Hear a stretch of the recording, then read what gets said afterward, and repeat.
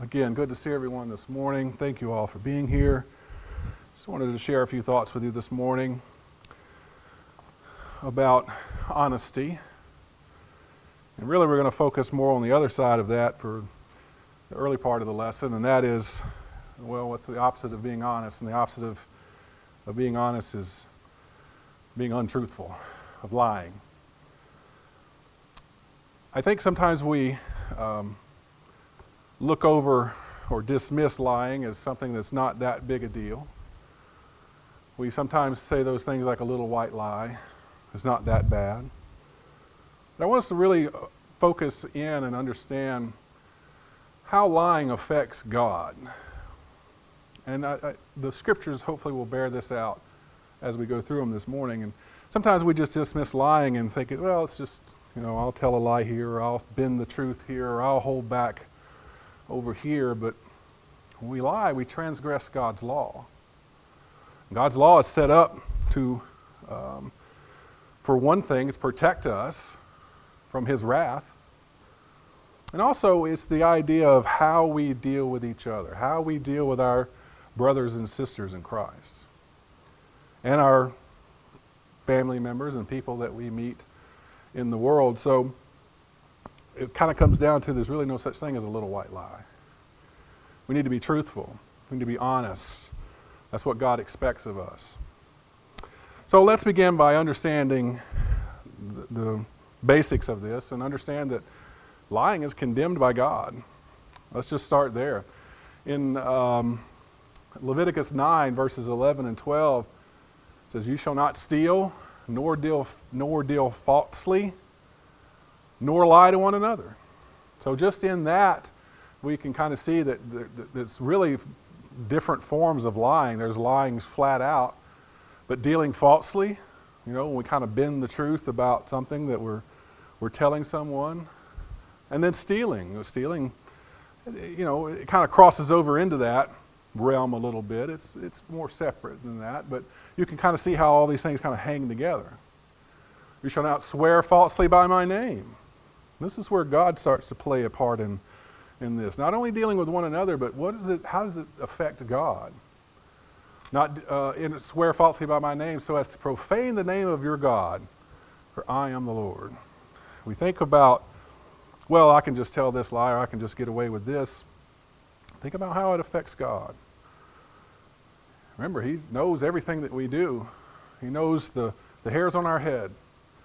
He knows how we deal with others and what that means to Him.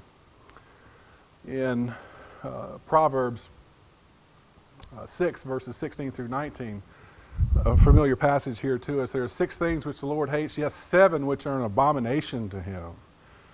That's just some prophetic language there as far as that goes. There's 7 things that are an abomination to Him. Haughty eyes, and look what's number 2, a lying tongue.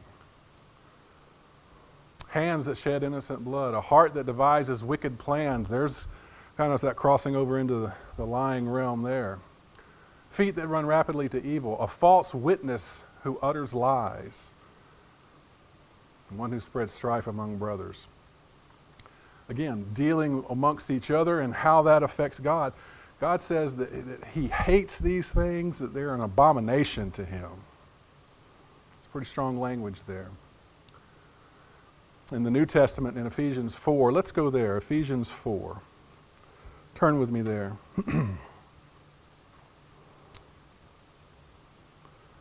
Ephesians 4, beginning of verse 20. Paul is drawing some contrast here about those who have come to know Christ and those who are still of the world. He says those who are still of the world back there in 17, that you walk no longer according to the way the Gentiles walk and the futility of their mind. He's drawing a distinction here that out in the world they act one way, but you shouldn't be acting that way. You're a child of God. There's expectations that are placed upon you. In verse 20, he says, "You did not learn Christ in this way." Coming right out of verse 19, it says they are callous, turning themselves over to sensuality, practice every kind of impurity with greediness. He says, you haven't learned Christ in this way. That's the polar opposite of Christ. Verse 21, if indeed you have heard him and have been taught in him, just as the truth is in Jesus, that in reverence to your former manner of life, you lay aside the old self, which is being corrupted in accordance with the lust of deceit, and that you are renewed in the spirit of your mind and put on the new self, which is in the likeness of God, has been created in righteousness and holiness of what? Of truth. You see how important truth is? It's the opposite of what the Gentiles practice and the futility of their mind and the greediness, all those things. And then verse 25, it says, therefore, laying aside falsehood, speak truth each one of you with his neighbor, for we are members one of another. Put aside the falsehood, put aside the lying, put aside the dealing treacherously and falsely, and do what? Put on truth, speak truth to one another. So there's the contrast that we have there. So clearly, lying is condemned by God. We know that. Let's talk about a little bit about some of the consequences of lying. Let's understand that lying tears down. In 2 Samuel 11 there, we don't have to turn there, but we remember that pretty well, I think. That's the story of David and Bathsheba. And how David saw Bathsheba there bathing on the roof, how she was beautiful in his eye, and how he lusted after her, and how he went into her, and she conceived, all the things that happened there, committing adultery. Then he tried to cover it up by having Bathsheba's husband Uriah put to death. All the lying that was associated with all that of David trying to cover his tracks. And then it came down to Nathan coming into him and giving him a parable about the little sheep that the one man had, and David being convicted of his sin in understanding that he was the one that did that. And it says there in chapter 12, as he's going through, he says, I have sinned before God. David recognized when he was convicted of it that not only had he done all these things with the adultery and then lying to cover it up and having someone put to death essentially, he recognized that he had done that in transgression of God. And so he recognized that. Lying tears down. You know, it destroys your reputation and credibility. You know, David had terrible consequences that came out of that. The child that Bathsheba bore died, and David was in anguish about that. But also, think about what it does long term. David was able to overcome that. But if we're not careful, if we have tendency of lying in our life, it destroys our credibility and it destroys our reputation amongst other people. People soon realize that they can't count on you to tell the truth. And so your reputation and your credibility are destroyed. And as a result of that, relationships begin to fall apart. A relationship you might have with a brother in Christ, if that brother is lying to you, it destroys that relationship.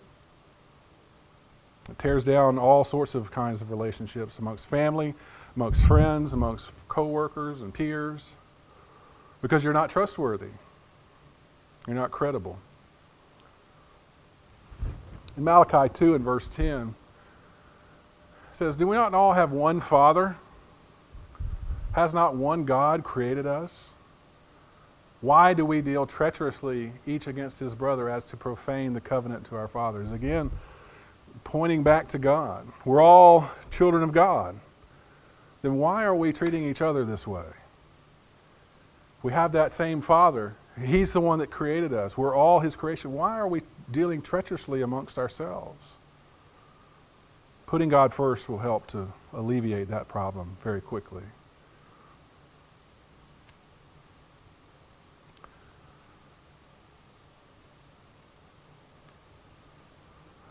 Let's understand this also. Liars will be punished. In 1 Corinthians 6, verses 9 and 10, Paul writes there, do you not know that the unrighteous will not inherit the kingdom of God? And he makes a partial list here of those that will not inherit the kingdom of God.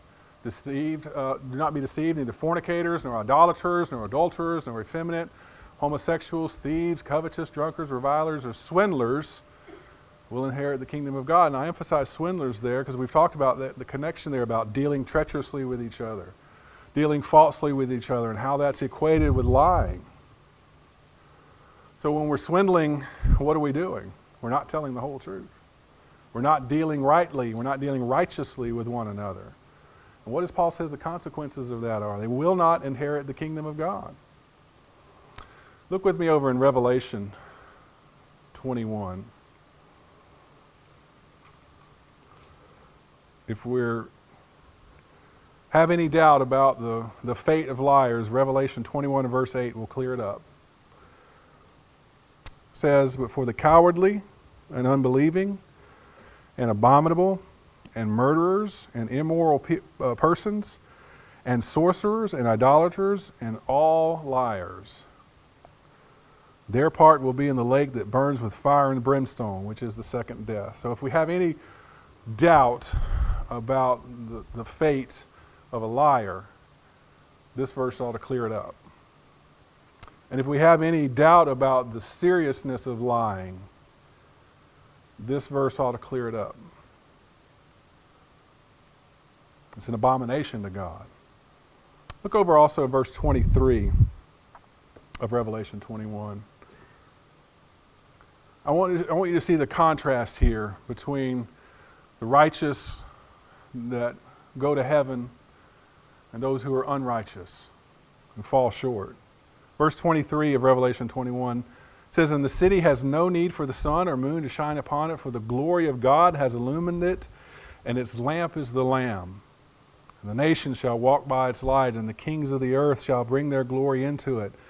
And in the daytime, for there is no night there, its gates shall never be closed. And they shall bring the glory of the honor of the nations into it." Think about the glorious picture that's painted there of a heaven where there's no unrighteousness. And God's glory shines through. No need of the sun or the moon. It's God through Jesus that illumines it. Look at verse 27.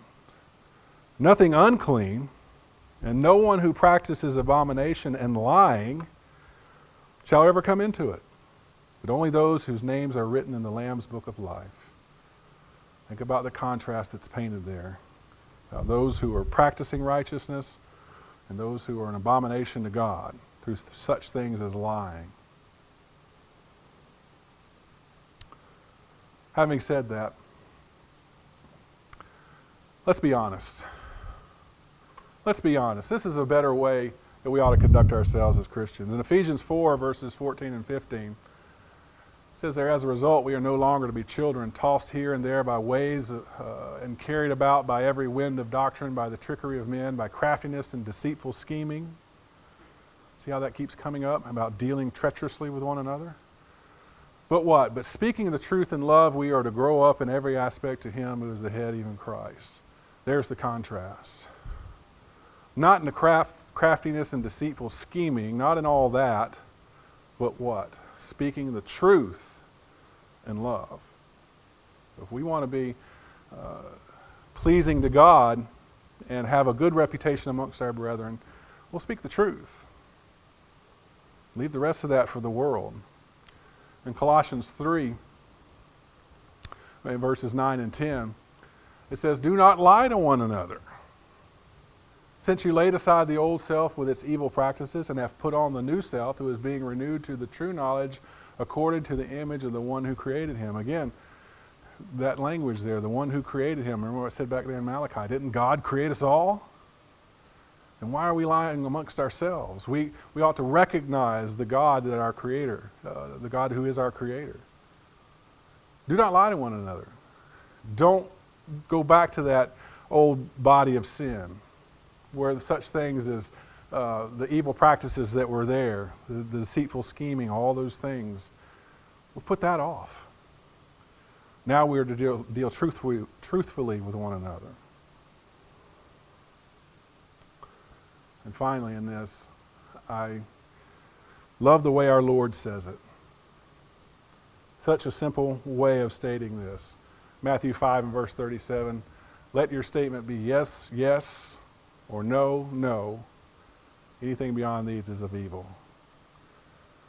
You know, our Lord had such a way of cutting through, didn't he? He had such a way. He was indeed the masterful teacher. He could, all that I've been saying, all that we've talked about in this short lesson this morning can be summed up in this way, can it? If you say yes, then mean yes. If you say no, then mean no. All things in between, all things outside of that are of evil. It tells us to be truthful, to deal righteously with one another, not to deal deceitfully with one another or treacherously with one another. If you mean yes, then say yes. If you mean no, then say no. And get rid of all the other areas of gray in between. And just let your yes be yes and your no be no. I'll leave you with this. And Travis, I apologize. Travis has had the scripture reading this morning and I walked right over it. But this is what he was going to read. It says, do not let kindness and truth leave you. Bind them around your neck. Write them on the tablet of your heart. So you will find favor and good repute in the sight of God and man. I really feel bad because Travis practiced that this morning and had it down so well. Please forgive me, Travis.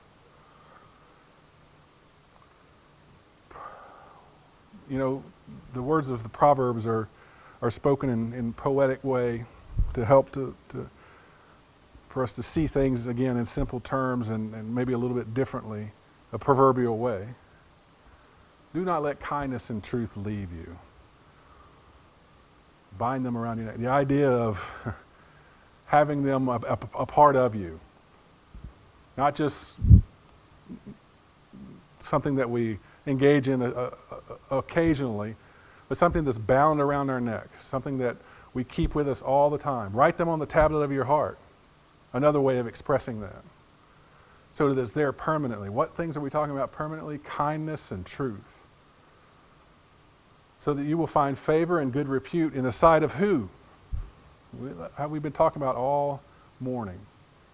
Not just man, and dealing with men so that we have that good repute, that good reputation amongst men. But we also have a good favor in the sight of God. Because if we think that lying excludes God from the equation, we're wrong. Lying is an abomination to God. He wants to make sure we are practicing the truth and dealing with each other, dealing with our brethren in a truthful way. So write these things on your heart. Bind them around your neck. Truth and kindness.